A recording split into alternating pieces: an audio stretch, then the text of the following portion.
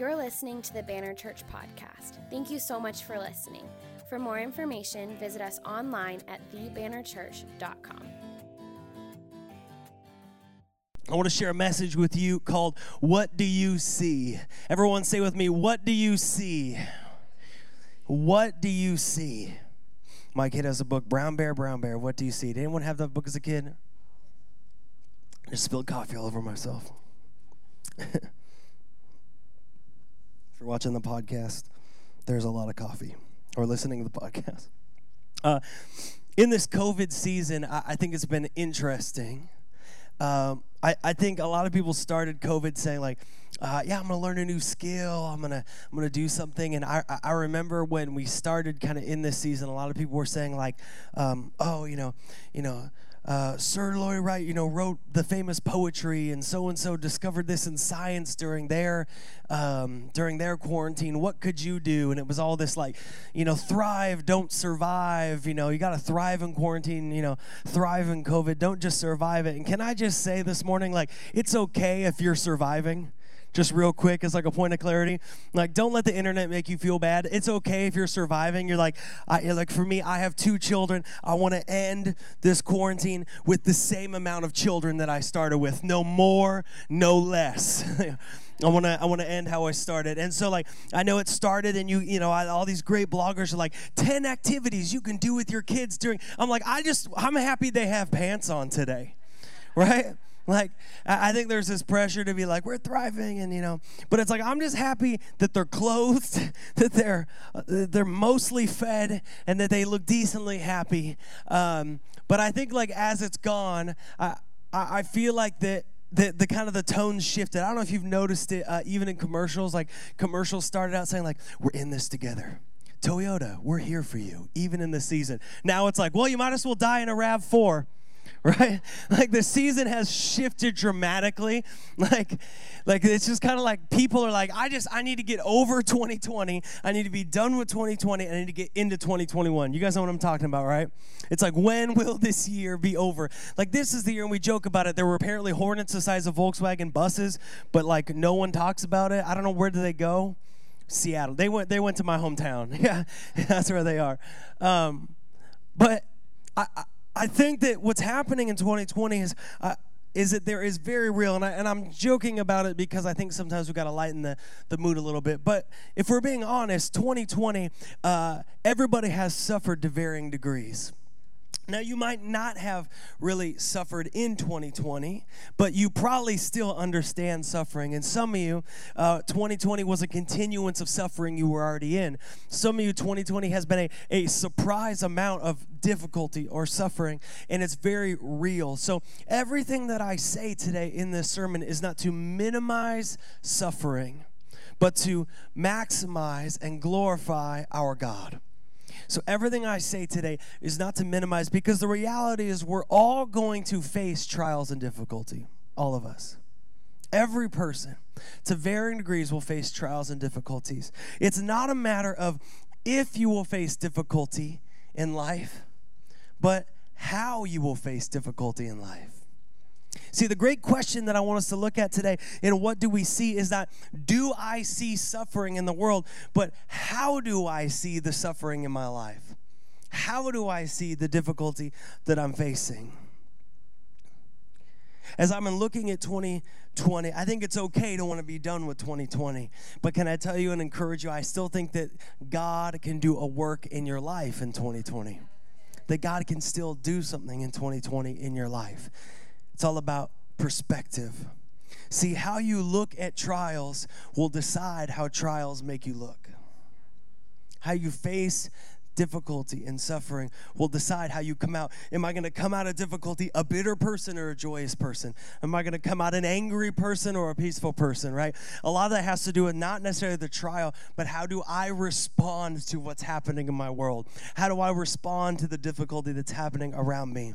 See, suffering and difficulty in the world is not an absence of God's love. In fact, if we look at Scripture, which we're going to do today, what we see is that in suffering we can actually deeply, deeply experience God's love for us. That in suffering, we more clearly and acutely become aware of how deeply God cares for us, how much He wants to strengthen us, how mighty He is, how great His miracles are, and how great the possibility and purpose that He's put on our life is. And what I love about the Lord is that when we face trials, He can actually produce godly character within us. He can actually bring purpose even in the face of persecution. And again, it goes back to that question, not am I facing trials or will I face trials, but how am I facing trials? Perspective. Here's the thing, 2020 is going to change. The year will end. Time works that way. It is unchangeable. Seasons change. My favorite thing about seasons is that they end. Like, that's my favorite thing. And you go on to something else. That's what makes it hard when they don't end, when the 115 days keep going. It's like, I'm ready for them to end. Seasons end. The reality is your season will change. The question is, will you change with it? Will you grow with it? What do you see? Someone say, what do you see? Okay, since we're talking about suffering, I think we should maybe make it lighthearted here for a second. I want to do two of the most famous optical illusions here that talk about perspective. These are from the 1800s. One of them is from 1898. And I want to show you, follow me, camera person. Gracias, amigo. I'm going to show you one, and then I'm going to ask you what you saw first.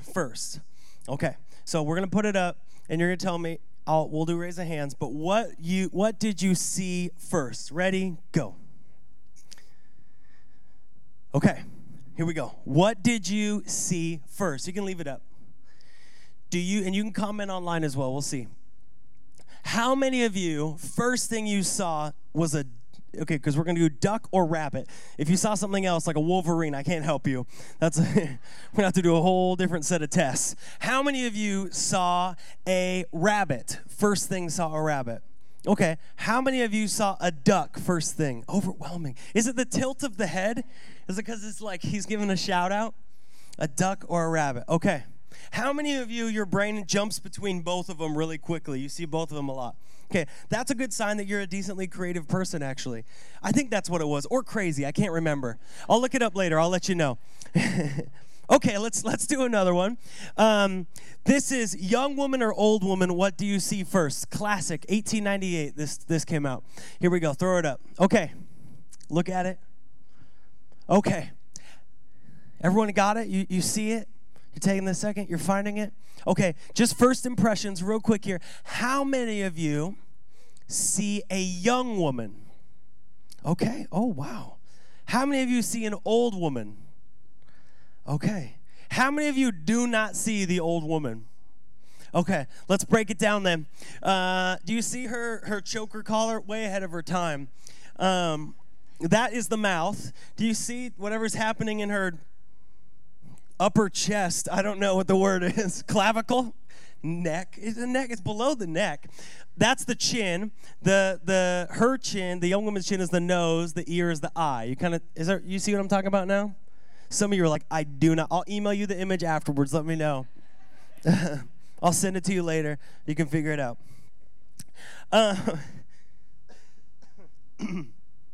These images are part of something called optical science. They're optical illusions. They're meant to understand how you perceive the world. Most famously would be like Rorschach's test, where they do ink blocks, and you're meant to pick out, and depending on what you pick out might decide how you're feeling about, I don't know, your family or something, or your mental state or your security or things. A lot of what we see is based off our experiences, our perception, our understanding.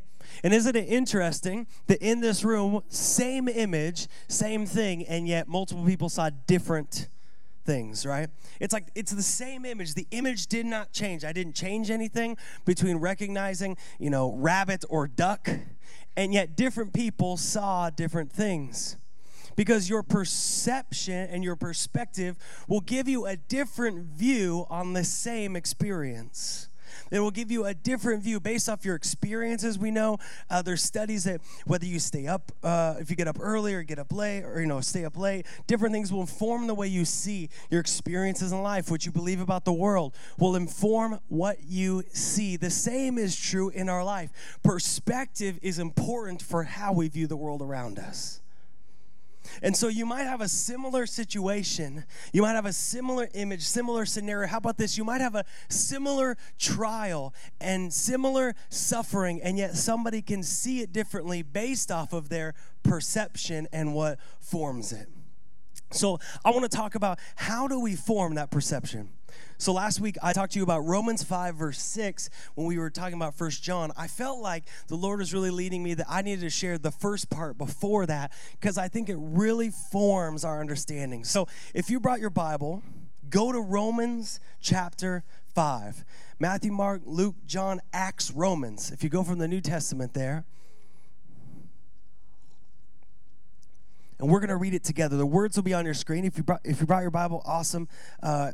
If you're online, you can just click it. There's a little tab that says Bible. It's pretty cool. And it brings up the scripture, and you can jump through it. If not, it'll be on the screen or on your computer screen. But Romans 5, 1 through 2. Let's start there.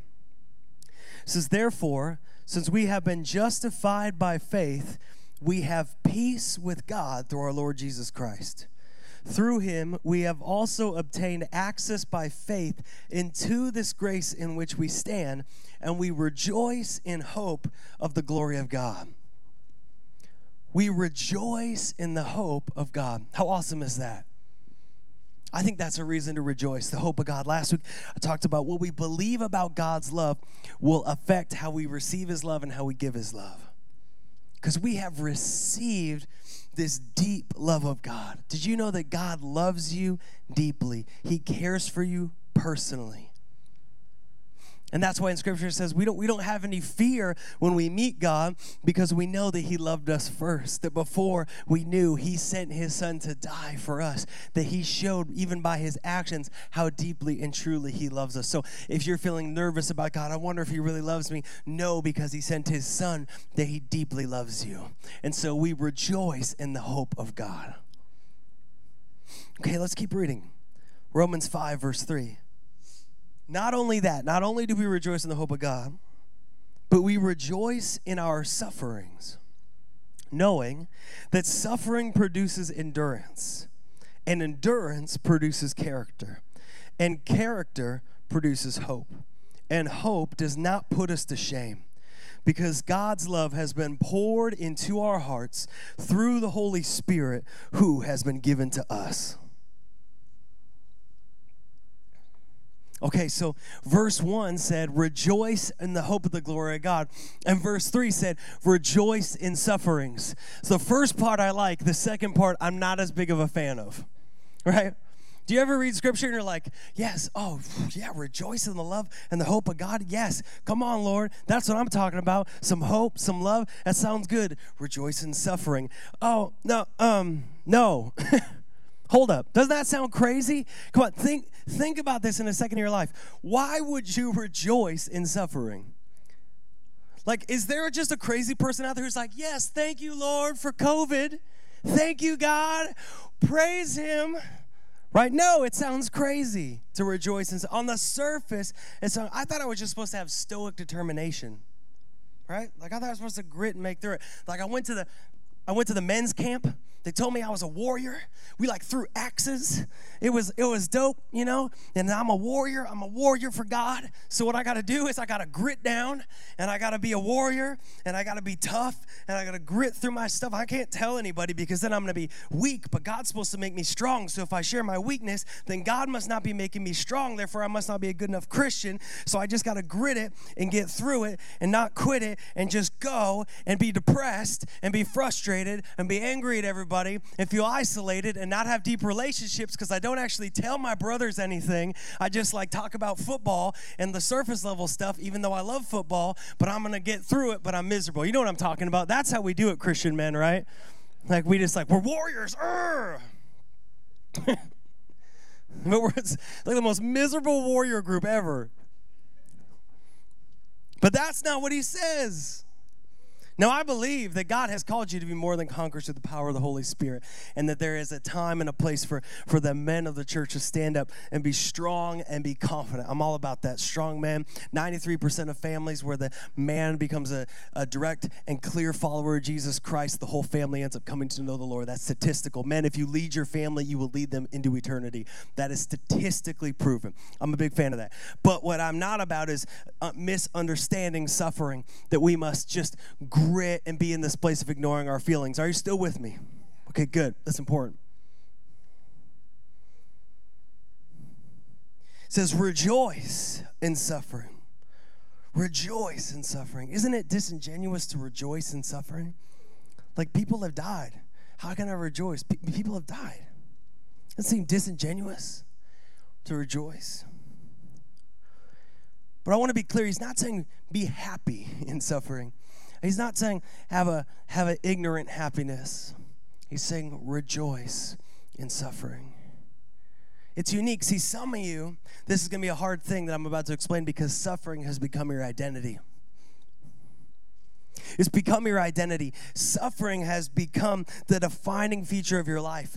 And now, this isn't to say that suffering can't define you as a person and how you see the world. I think sometimes the most merciful people are the people who suffered the most. I think the people who are the best at people seeing people on the outside are people who have felt on the outside themselves. I think the people who are best at helping people break through addiction are often those who have struggled with addiction themselves. So your suffering is part of your story, but it doesn't define your complete identity. Your identity is a child of God. That is the summation of your identity. Now, the struggle and the difficulty are part of your story, but it's important to understand that your difficulty, your trials, your struggle, your suffering do not sum up your whole identity. Your identity is a child of God.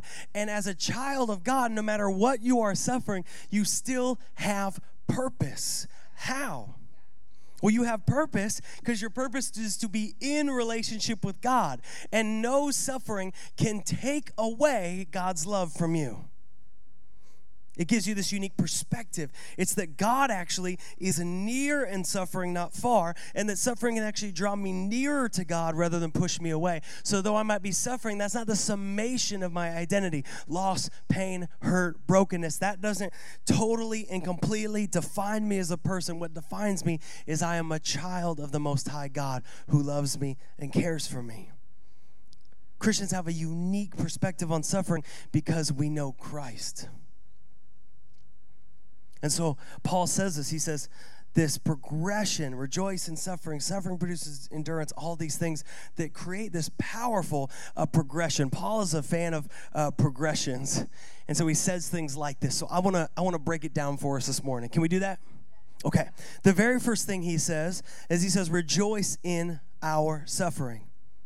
Now, I want to take a second to describe this because when he's saying suffering, he's not saying like your car door got scratched, which is like a suffering, or he's not saying inconveniences. He's saying to suffer, to be, to feel the pressure. The word there is literally thlipsis, which means pressure. The same word is described in John 16:33, where Jesus says, in this world you will have trouble. It's the same word when Paul says you're going to face hardship. It's the same word when describing the end of days, what the believers are going to go through. So this is like big stuff. So if you're feeling the pressure of the world, then he's talking to you. In this world, you are going to feel the pressure of a broken world. Anyone felt the pressure in 2020? You know what I'm talking about then. But Paul says we should rejoice, not meaning happy, but we should have joy in difficulty. Why? Our joy is not in our difficulty, but in the middle of difficulty, we can have joy because of what God can do. Let me say it again. Our joy is not in the literal suffering, but that in suffering we can have joy because of what God can produce within us. He's not saying like enjoy when someone beats you up, be like, yes, more. Like, no. That's not what he's saying. He's saying in the middle of trial, suffering, difficulty, God can produce something powerful within us. Everyone will face suffering, but those who face it with Christ, he can produce something inside of them. You still with me? Okay, good. He says, rejoice in our suffering. Why? Because suffering produces endurance. Somebody say endurance. Endurance. Let me pull out these words. I'll give you kind of the more literal, exact word for word. Being in a state of distress cultivates a steadfast endurance. That's what those words mean. Being in a state of distress cultivates a steadfast endurance. James 1:2 says, count it all joy, my brothers, when you meet trials of various kinds. For you know the testing of your faith produces steadfastness. And let steadfastness have its full effect, that you may be perfect and complete, lacking in nothing.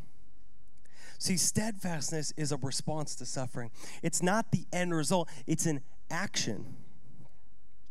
When Jan and I were working together when she was leading worship team, and we were in a really unique season, I think, and I felt like there's a lot of spiritual things kind of coming against the team and the church, and we were really pressing through and trying to break through barriers, and we were meeting, and Gianna was going through a lot of things, and I just have so much grace for people that are like trying to graduate from school and work multiple full-time jobs. I'm like, yeah, hey, if you want to do it, good luck. I did it, but good luck. It's hard. In fact, all of our team works other jobs, and they faithfully work here and work somewhere else. And so we were sitting down and we were talking through it, and and she was just like, I'm so in my head. I have so much going on. It's hard for me, like in those moments when the opposition and the pressure comes against, not to just get in my head. Anyone ever been in their head? The pressure comes, you kind of get lost in your brain and your thoughts, and you begin to kind of shut down. And so we came up with this phrase, press in, don't shut down. And that's a big part of our worship team. Hey, I know this part's hard, but press in, don't shut down. And those are really the two responses to suffering, right? I can be steadfast, or I can be shut down. Those are kind of my two responses. In the face of suffering, which we will all face, regardless if you know the hope of Jesus Christ, I can be steadfast or I can be shut down. But those are kind of the two responses. And in order to get through in a way that brings a fruit of joy in my life and a possibility of purpose and mission in my life, I must choose to be steadfast in that moment. It's kind of like this. Paul loves the analogy of running a marathon. I've run the race to win the prize. I'm going to run. If I today had to run a marathon, I'm telling you right now, there's some things that have to change in my life. Mainly, run as one of them. I've been a little bummed the gyms have been shut down and it's 1.5 million degrees outside, and I'm not tough like some of you native Arizonans. I see you guys running outside, and I'm just blown away. The ability to run outside when it's 1 million degrees, I would die. That might have to do with more of my shape than my, toughness. If I'm being honest. I'm just being honest today, guys. Come on.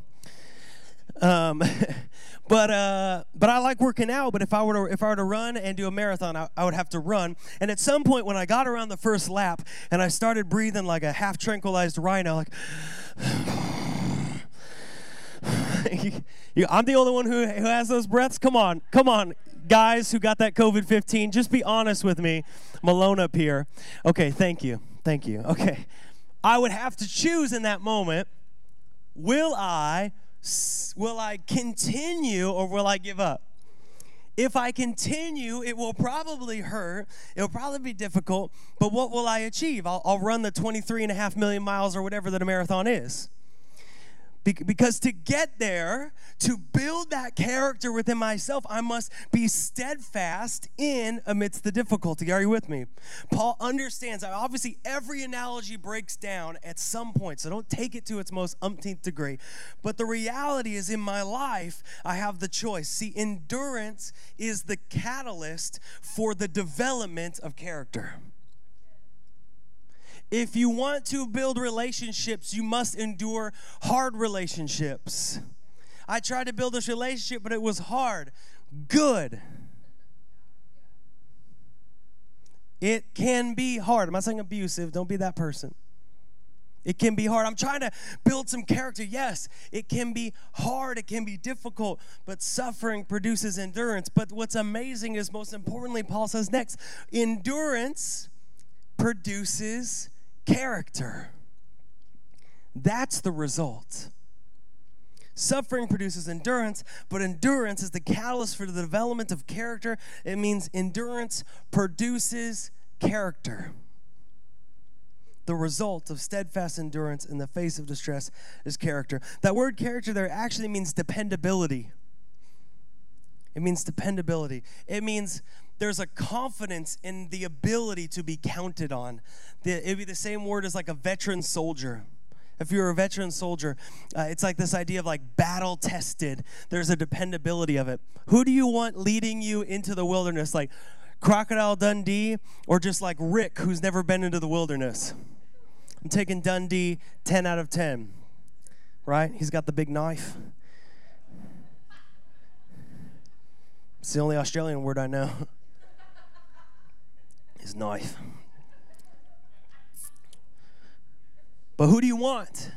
It says endurance produces character, dependability. 1 Peter says, how do we get there? It says our character will be revealed through testing. 1 Peter 1, 6 through 7 says, in this you rejoice, though now for a little while, if necessary, you've been grieved by various trials, so that the tested genuineness of your faith, more precious than gold that perishes though it's tested by fire, may be found to result in praise and glory and honor at the revelation of Jesus Christ. Now, the word testing there is not meaning taking a test, but it's like gold. It's meaning the testing of gold, the refining of gold. It's a refining. You know how we refine things? Pressure and heat. And so in gold, what they do is they take gold and they heat it up, and all the good stuff sinks down and distills down, and all the impurity and other stuff goes to the top, and they skim it off, and they heat it up again, and they skim it off, and they heat it up again, and they skim it off. If they don't skim it off and it cools back down, what happens? It all goes back into it. So it has to be skimmed off. Some of you in this season, you've been under the pressure, and God is trying to skim off some of those things in your life to produce a pure heart within you, and you're under the heat. And it's not that He's putting you through trial or difficulty, but He's giving you the opportunity to build character. Do you understand the difference? That God is not trying to make you suffer in this season, but He can take a season of suffering and make you grow. Endurance produces character. Everyone is going to go through hard times, but only some people will grow through hard times. Every person. You can't escape 2020. You have to live out the rest of these days. Your life is precious and important. You should live every day you can. You can't escape it. You must go through it. The question is, will you grow through it? Will you grow in 2020? The difficult thing is Christian character is best grown in chaos. It's best grown in difficulty. Let me say it another way. Christian character is best grown in suffering. That's what I mean. Not chaos, sorry. Suffering. It's kind of like this. If I go to the gym, and I used to go to the gym every morning with Dave, and back when gyms were a thing. And if I just went every week and I looked at the weights and I thought, wow. And I looked at the people who were working out and I thought, wow, yeah, that's right. That's right, someday. But I never lifted any weights. I would look weak. But I would need to pick up the weights and I need to lift them. And as I was lifting them, guess what? There would be strain and tension and sweat and maybe some tears. I don't know. It just depends. And I would be lifting the weights and there'd be tension, there'd be strain. The same thing is true with character. The same thing is true with Christian character. Did you know that if you want to grow in mercy, it requires conflict? If there's no one to give mercy to, how are you going to grow in it? If you were like, God, I want to grow in peace, I need to understand how to have peace. Guess when peace is grown? It's grown in chaos. Like that's when you grow it. You don't grow peace in peace. You grow peace in chaos. Right? That's Christian character. Did you know that if you want to grow in love, it requires relationship. It requires vulnerability. It requires honesty. It requires trust. It requires putting yourself out there and a chance of getting hurt. That's how it's grown.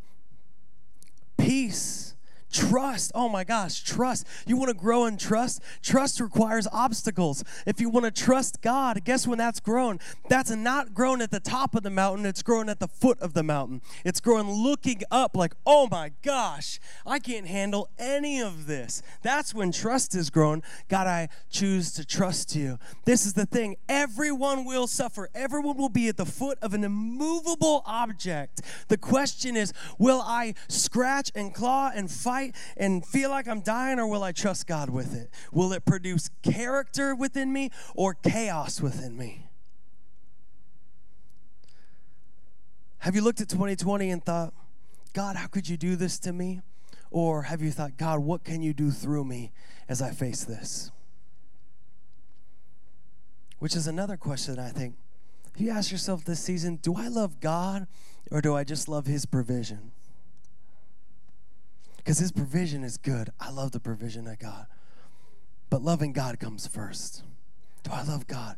Do I love his love for me? Do I love the fact that he's provided salvation for me and the Spirit for me, that he's with me? Do I love him because he's worthy of love? Do I worship him because he's worthy of praise? Or do I love him just because if he shows up in this very specific way that I've set out for him? Do I love God or I love his provision? Because if you go through suffering and say, God, I choose to trust you, develop character within me, can I tell you, he will bring purpose, he'll bring provision, he'll bring direction and clarity because he's good and he's faithful. But it starts with Jesus, I need you. It's not about performance. It's about perspective. Jesus, I need you in what I am facing. Holy Spirit, I need you to lead me. Yes, God, I go to the Word and I read the Word, but what I need to do is stand here and pray, Jesus, I need more of you. Holy Spirit, I need you to lead me. When was the last time you prayed? I'm going to let go of control. Jesus, give me perspective in what I'm facing today. See, character can have a lot of elements, but the primary part of it is faith. Faith. Suffering tests it. Will I trust Jesus? Will I press into him? Or will I shut down? Rejoice in our suffering because suffering produces endurance. Endurance produces character. And one of my favorite ones, character produces hope. This is what's awesome. When we press into God, we grow in hope. Why? Because we start with it and we end with it. This is a cycle. See, I can go into suffering with hope because I'm hoping in a God who has shown me already that he loves me by sending his son. So I'm not waiting for him to prove himself faithful. I'm not waiting for him to prove himself loving. I know already when I face difficulty that he loves me. I have that going in. Are you with me?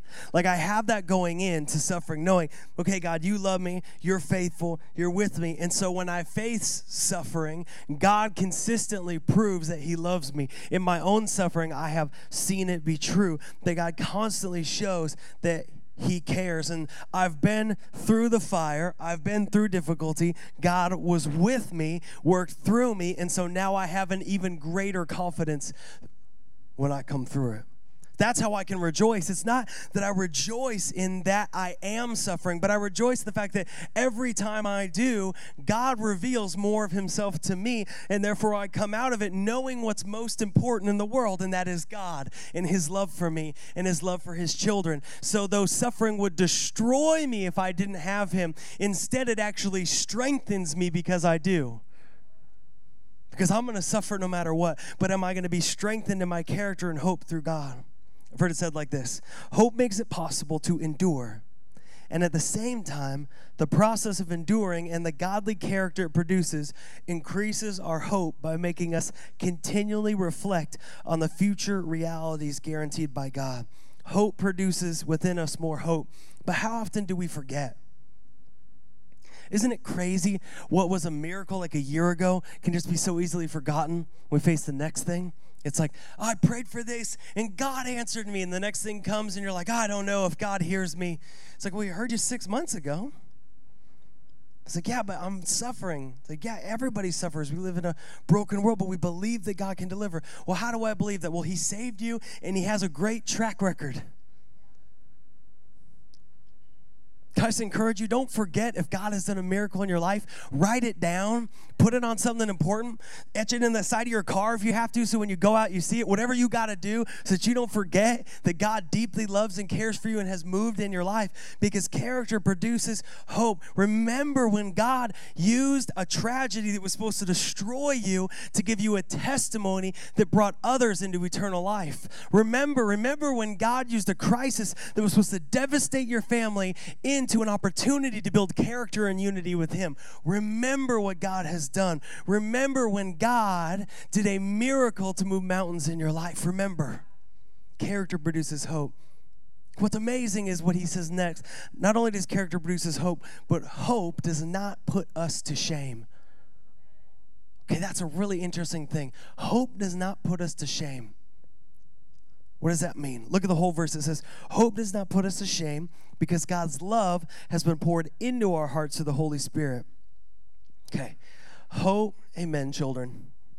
If you're watching online, all the kids just screamed in unison about something. Probably candy. It says, hope never puts us to shame because it rests secured in God's love. Now, he's not saying that he's pouring out the Holy Spirit. He's saying through the Holy Spirit, he's pouring out God's love. Why? Because God has already given you the Holy Spirit. We talked about in 1 John. If you're a believer, you're anointed by the Holy Spirit. He dwells with you. And it says the Holy Spirit pours into you God's love. What does that mean? It means he reveals to you more of how deeply God loves you. Because that's a pretty supernatural thing, the love of God. How do you know the love of God? Well, the Holy Spirit reveals it to you and pours it into you. How do we know that he loves us? How do we hope? How do we know that he's trustworthy? Because like I said in the beginning, he sent his son to die for us. While we were still enemies, God sent his son to die for you and I. So now, the same God who saved you from your sin can save you in your situation. This is important. The God who created the universe and sent his son to die for you is not smaller than 2020. He's not smaller than COVID. He's not smaller than murder hornets. He's not smaller than the next election. He's not smaller than anything you might face. He's not smaller than the economy. He's greater than all of those things. So as you face them, as you face trying to figure out how to pay your bills, as you face how to figure out this health issue, as you face your future, as you face dealing with your past, guess what? God is greater than all of those things. He created the world, he redeemed the world, and he's here for you. There's something, oh yeah, we can celebrate that. That's okay. I'll drink coffee so you know it's okay to clap. We rejoice in the hope of God and suffering because the same God who created the world came and suffered and died, knows suffering, knows our suffering, and in suffering will produce within us something beautiful, a deeper love and relationship with him. 2 Timothy 2:11 says, the saying is trustworthy, for if we have died with him, we also live with him. Because somebody turned on that back AC unit. I am literally dying with him right now. If we have died with him, we'll also live with him. If we endure, we'll also reign with him. If we deny him, he will also deny us. If we are faithless, look at this, he remains faithful, for he cannot deny himself. I love this. Suffering produces endurance. Endurance produces character. Character produces hope. And hope will never put us to shame. Why? Because God will not shame you. He can't do it. It's not his character. He can't be faithless. God always is faithful. God has to be faithful because he's perfect. And he can't be imperfectly faithless. We can, but he can't, which means God is faithful. See, the question is not whether or not we will face trials in this world. The question is, how will we face them? How will we look at them? How will we view them? Will we view them from the perspective of a God who is mighty and cares for us and is with us? Or will we view them from a sake of our own strength, our own power, our own ability, our own perspective, and therefore be bitter and exhausted and miserable? It's not if, but how. What do you see? Someone say, what do you see? Okay, we're gonna do one more. You guys remember 2015, Simpler Times, right? Imagine trying to explain 2020 to your 2015 self. Like you'd sound like a conspiracy theorist. Be like, yeah, Everything's shut down except the liquor stores. Donald Trump's president. Just explain that to 2015 you and watch you be like, no. You get committed. You go back in time, end up in sanitarium like Bruce Willis in that one movie. But in 2015, simpler times, there was something that broke the internet. That's not Kim Kardashian. And it was a dress. You guys remember the dress? And there was a debate on whether the dress was white and gold or blue and black. So I'm going to put it up, and then we're going to vote. And if you know the answer, then just tell me maybe what you thought when you first saw it. Okay, so let's put it up. Okay, this is the dress. Is it white and gold or blue and black? You're like, it's brown and teal. That's not my question. I reject your rebellious spirit. Is it white and gold or blue and black? Okay, we're going to vote. First impression, white and gold. Raise your hand. Okay. First impression, black and blue. Raise your hand. Okay. If I told you that it was one or the other, would you? How many of you would still be convinced, no matter what I told you, that you saw what you saw? Good. That tells me a lot. That's good to know. Okay, well, let's put up the next photo then. The dress is actually blue and black. In fact, the company that made the dress actually made a white and gold version because of this controversy. But the dress is blue and black. How many of you, even though I'm showing you the dress, even though I personally have read all of the articles about this and there's actually like a Danish study on this. There was an English study on this. There's multiple studies on this because it was so fascinating. How many of you still believe it's white and gold? Just be 100% honest. That is amazing. Okay, I want you to know that you can bring that to the altar later because it's blue and black. I know you're going to look it up. You're going to bring me a little photo later and show me. I know they made a white and gold version, but not till after. It's interesting. How many of you said white and gold? I'm so curious about this. Raise your hand. White and gold again. How many of you also get up early that said white and gold? Okay, interesting. They found that there was a high correlation, again, people studied this, between those who got up early and those who saw white and gold. Why? Because more people who stayed up later traditionally saw blue and black because of what they believe about daylight, because they see more artificial light by staying up later. Whereas more people who get up early see more natural light and therefore believed it was white and gold. And there was lots of studies about it. But what they came to find out is a lot of your experience determines your perspective on what you see on that dress. How you view the world. How you view light, how you view photography, what you might know about it, how you feel about all kinds of different factors, your certainty of self, and how often you jump back and forth between opinions, your self-identity. Like all these experiences speak to your perspective on this image. Now, there is a right answer. Some of you are still not convinced, and I'm going to get some text messages. But what we do know, and we can all agree upon, is your perspective dictates what you saw on that image. So my question is not, is the dress white or gold or black? My question is, how do you see 2020? What is your perspective? Is it white and gold or blue and black? No. How about this? Is it something to suffer through or to grow through? Maybe both. Is it something that you will come out looking bitter and exhausted and angry and frustrated? Or can God do something in your life and give you purpose even amidst a tough season? How do you see your suffering? Is it possible? Is it possible to see something even in the midst of difficulty? Is it possible to see hopelessness as an opportunity to hope in God? That diagnosis, that doctor's appointment, that financial statement, that job loss, that relational status.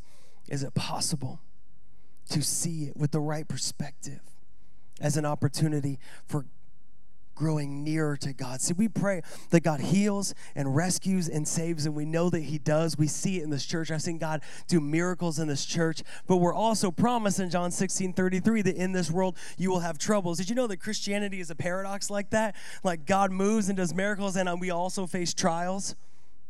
Like there's all kinds of paradoxes. Grace and truth is a paradox.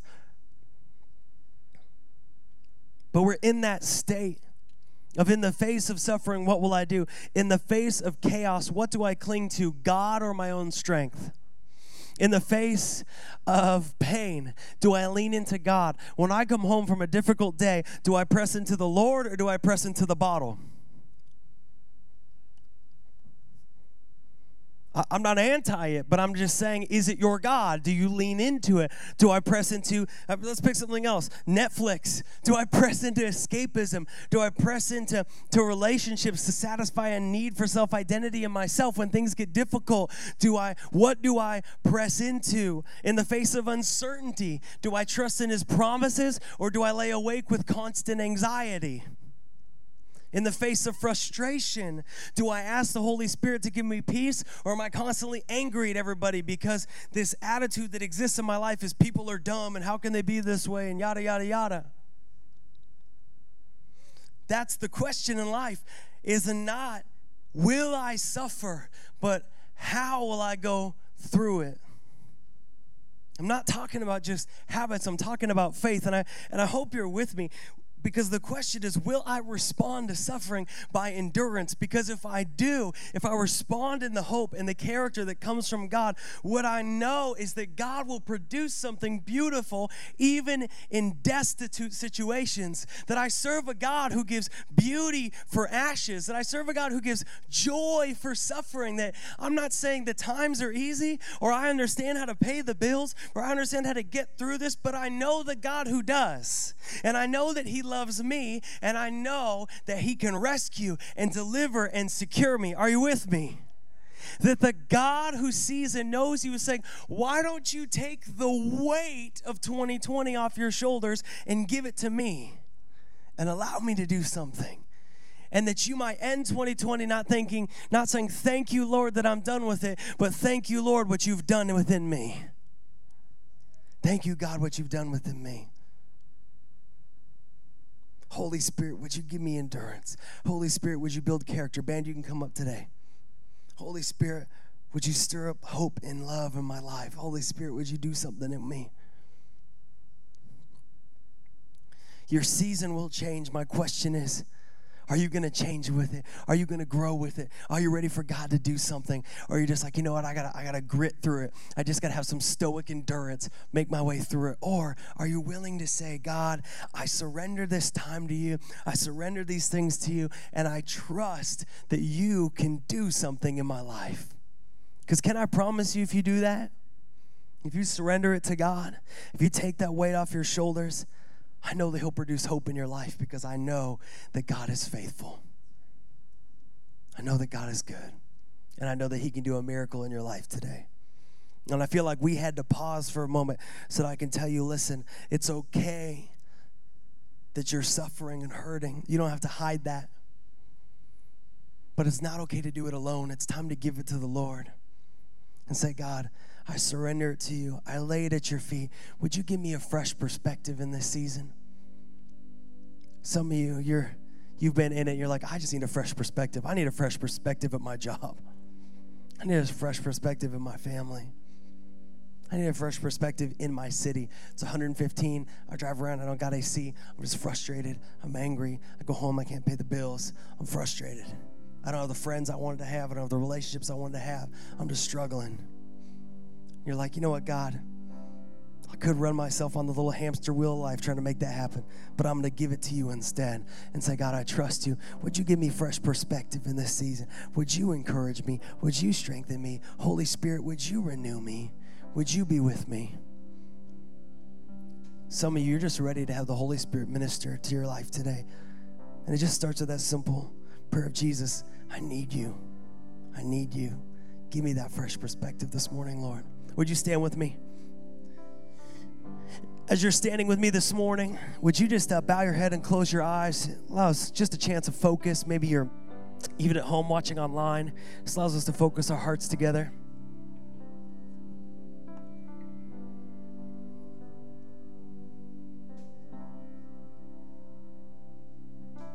In just a moment, the band's going to lead us in the song, Build My Life. And I'm such a fan of this song because it does exactly kind of what I just shared here, which is glorifies God in the middle of our suffering.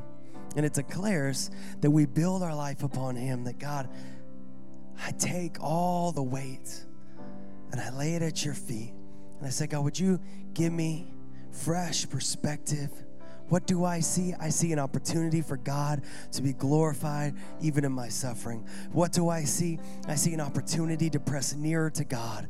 What do I see? I see an opportunity for God to reveal more of His love in my life. What do I see? I see an opportunity for God to be glorified even in the struggle.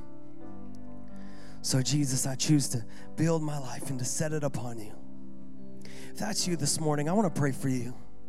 If you're saying, I really need a fresh perspective in this season in 2020. I really need Jesus to strengthen and renew me. And you're saying, you know what, this morning, I just want to take that weight off. That worry, that anxiety, that suffering. And I just want to lay it at His feet and say, God, would you produce hope within me? I give you control today. If that's you, I'm just inviting you, just kind of lift your hands in a receiving posture, and I want to pray for you this morning. If you're saying, just give me fresh perspective today, Lord. Give me fresh vision today, Lord, as I walk through this season of life, that I can see what you want to do. God, would you produce something within me and through me? God, I desire for you to produce purpose in my life, even amidst suffering. If that's you, I just want to pray with you this morning. God, I pray for everyone this morning who's saying, God, I just long for that perspective and that purpose, even in the midst of difficulty and suffering. God, I long for that, and I pray right now that you would give me fresh perspective. Jesus, I pray in this moment we just take the burden off of our shoulders and we lay it at your feet. We say, here it is, God. Here is all the control. Here is all the worry. Here is all the anxiety. I release it to you, and I pray, God, this morning that you would reveal, like your scripture says, through the Holy Spirit, you would pour out your love to us. God, that you would reveal more deeply how you are with us and how you love us and how you care for us this morning. And I pray that we would leave, God, feeling lightened, feeling lifted, even though we still face the things of this world. There would be a lightness and a freedom to as we go out this morning because of your love for us and because we no longer cling so desperately to the control, but we ask that you would work through us and in us in this season. In Jesus' name we pray. In Jesus' name we pray. Let's worship together this morning. Give Him all the praise and all the glory. Amen.